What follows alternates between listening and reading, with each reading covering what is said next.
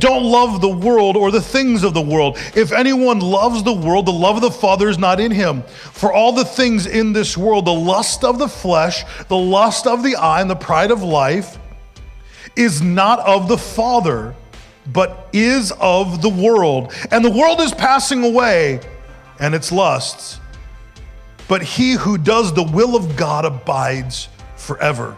So there's three issues here that come against us that cause stress in our life. There are three fundamental issues we read in the scripture that cause enormous amounts of stress in our life. The first one is the world system around us, the world that wants to control us and manipulate us. And it is used in part and in hand with our adversary, the devil. But the third portion there is the flesh suit that we wear, the wants and desires that come from our natural man. These are the three things that cause us the most stress. The world system around us. We need to recognize and realize that we're not of that system, that we're a part of a different system. The adversary who wants to steal, kill, and destroy in our life, he doesn't want to just steal, kill, and destroy you as a person and kill you and leave you dead, because in the end you win anyway. If you're in Christ, you find heaven as your home. But he wants to steal, kill influence, and he wants to steal and kill the prosperity that God has promised you. He wants to steal and to kill your health away. There's many things where he wants to steal and to kill in your life. And then there is the flesh that has its own sense of wants and desires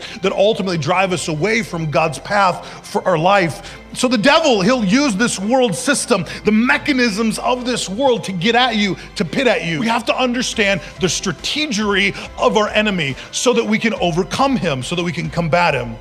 Now, these tactics of the enemy, this strategery, if we understand it, we can win the battle. Thank you for listening to Daily Dose of Grace.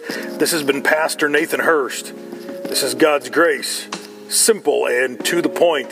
To find out more, please visit nathanhurst.me.